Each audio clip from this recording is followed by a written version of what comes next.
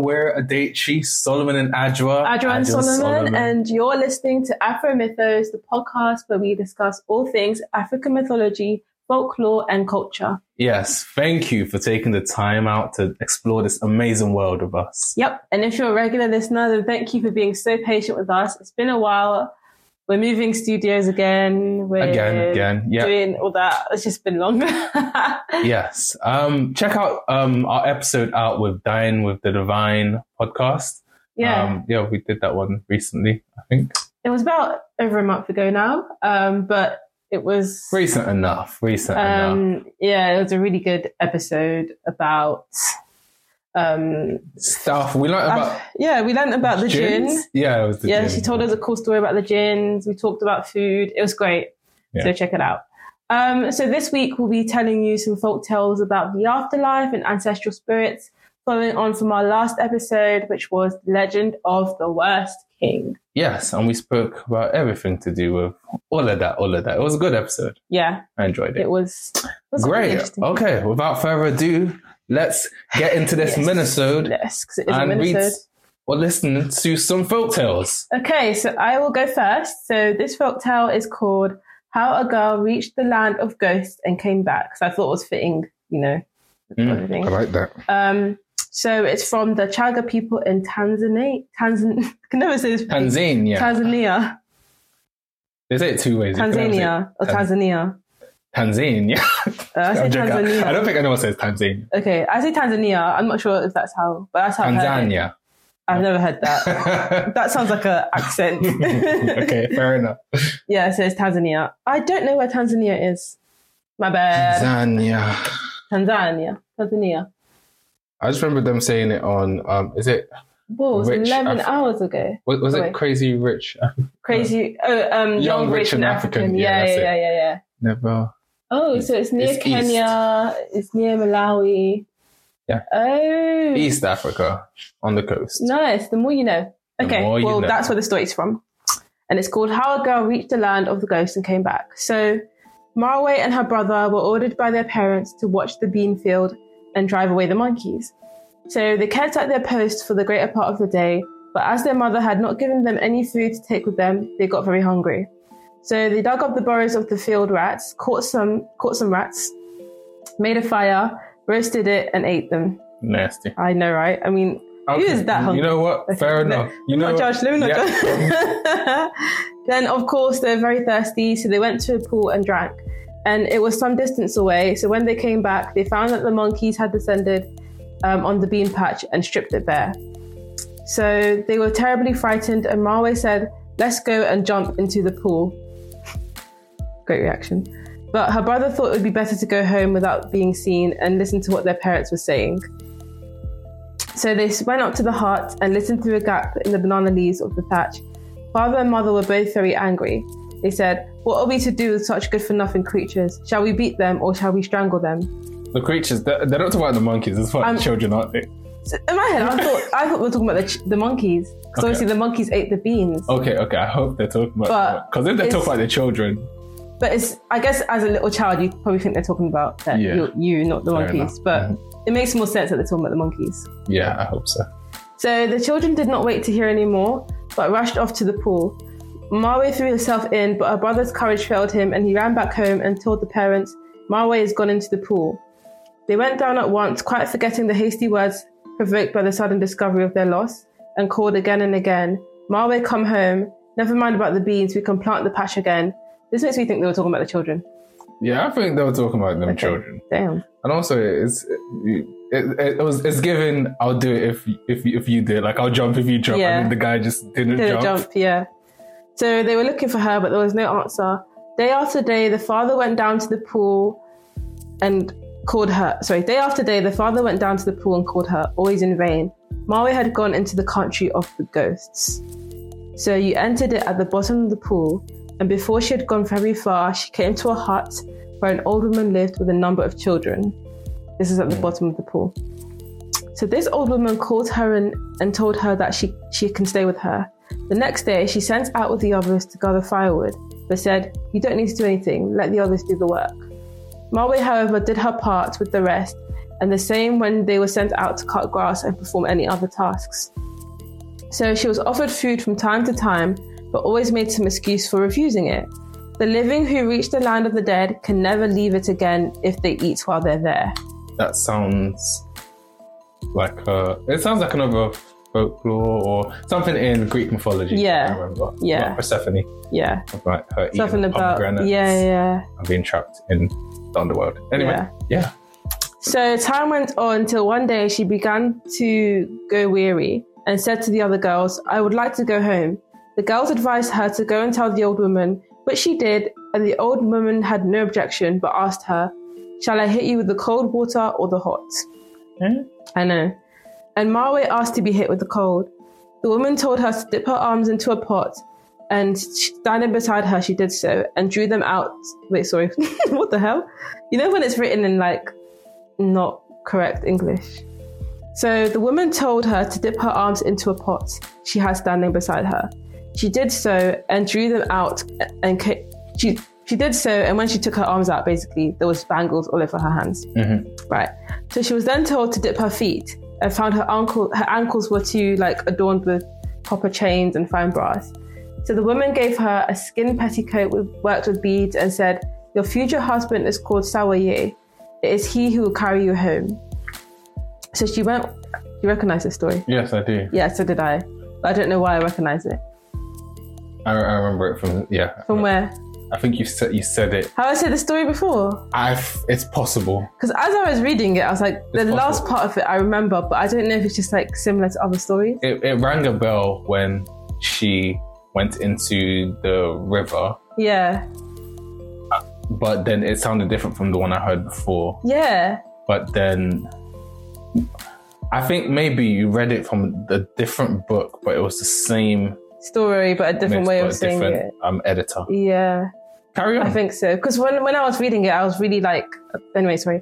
So she she went with her to the pool, rose to the surface, and left her sitting on the bank. So it happened that there was a famine in the land. So when someone saw Marwe, they ran to the village saying that there's a girl seated by the pool, richly dressed and wearing the most beautiful ornaments, which no one else in the countryside could afford. The people having parted with all their valuables to the coast traders in a time of scarcity. So the whole population turned out with the chief at their head. They were filled with admiration of her beauty. They all greeted her most respectfully, and the chief wanted to carry her home, but she refused. Others offered, but she would not listen to anyone until a certain man came along who was known as Sawaye. Now, Sawaye was disfigured with a disease from which was called Waye, hence his name, Sawaye Waye. And as soon as he saw Marwe, as soon as Marwe saw him, she said, "That is my husband." So he picked her up and carried her home and married her. Sawaye soon lost his disfiguring skin disease and appeared as the handsomest man in the clan. With the old lady's bangles, they bought a fine herd of cattle and built themselves the best house in the village, and they would have lived happily ever after if some of his neighbours had not envied him and plotted to kill him, and they succeeded. They killed Sawaye. Oh, damn. Yeah. But his faithful wife found means to revive him and hid him in the inner compartment of the hut. Then when the enemies came to divide the spoil and carry Marwe off to be given to the chief and his wife, Sawaye came out fully armed and killed them all, after which he and Marwe were left in peace.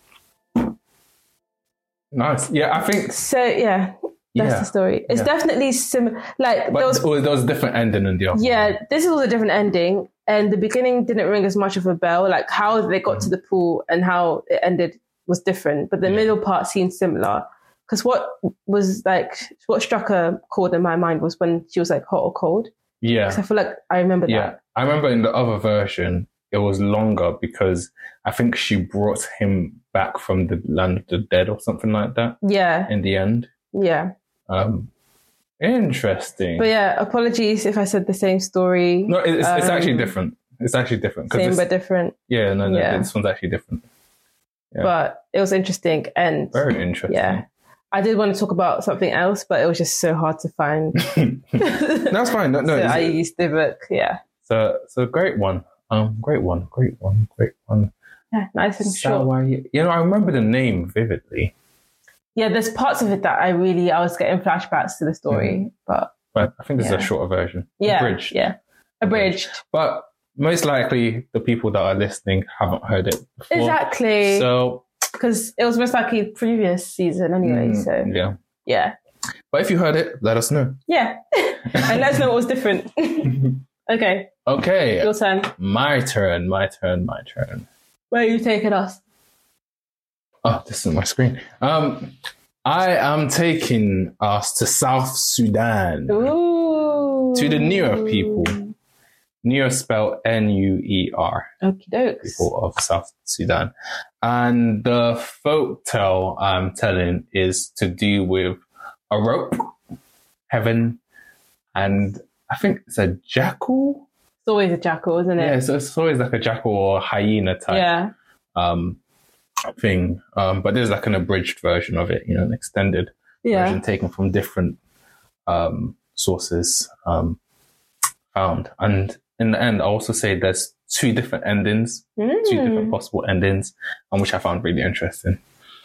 Let's hear it. Without further ado, here's my folktale. So the broken bridge between the earth and the sky. So in a time when the world was young and the boundaries between the realms were blurred, there existed a remarkable rope. This rope, a creation like no other, was woven from the tender hues of the sunrise and the calm colors of the sunset. It soared above a magnificent bridge linking the Nuer people of the lush Nile Valley to the ethereal domain of Quoth, the ancient spirits of the sky. I also have some images here. Okay. I had some images. Don't load up. That can sort of help as well. Okay. So, to the Nuer people, this rope was not merely a physical structure, but a sacred connection to the heavens. It symbolized the eternal bond between them and Quoth, their celestial guardian. They revered it as a pathway to divinity, a testament to the harmonious relationship between the mortal and the divine. In this golden age, the shadow of death was unknown to the Nuer people. As they aged, their bodies grew weary. They found solace in the embrace of the rope. Climbing with reverence and awe, they ascended to the kingdom of Quoth, a realm beyond human imagination. Here, amongst the swelling galaxies and starlit gardens, they received the gifts of rejuvenation. Their spirits, touched by the light of the cosmos, were renewed and their youths restored. So they would climb up this rope when they grew old, sort of like basked in this heaven, and then sort of like got reborn or came down younger and more youthful. Wow. So Quoth, whose wisdom spanned the ages, watched over this cycle of renewal with pride and affection. His kingdom, a wonder of celestial beauty, was a heaven for the souls of the earth, a place where time and age held no sway. But the tapestry of faith is woven with threads of unpredictability, and a sly hyena, with eyes that twinkled with cunning, stumbled upon this divine rope. Intrigued and driven by a sense of mischief, he began to climb, his laughter echoing between the realms.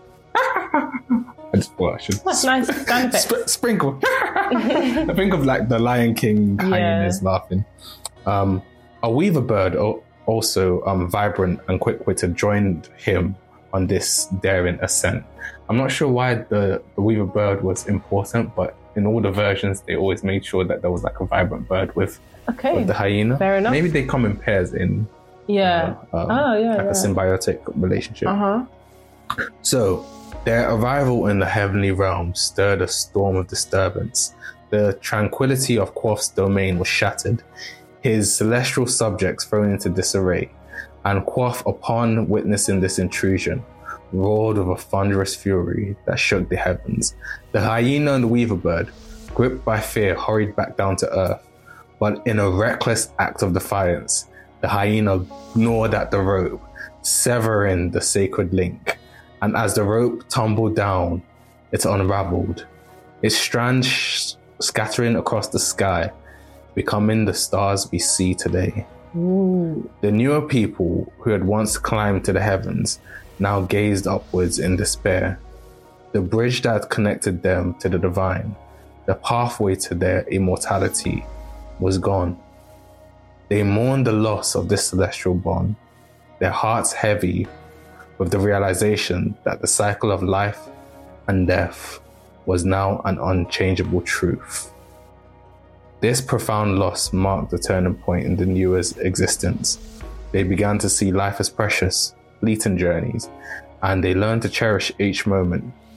Stories of the rope and their celestial adventures became a part of the oral traditions, like a narrative that is now passed down through generations. Yeah.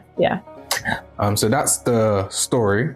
As I said, there are two versions of this story of how the rope gets cut. The first is a simpler one to do with the hyena who cuts the rope as a prank as part of his mischief.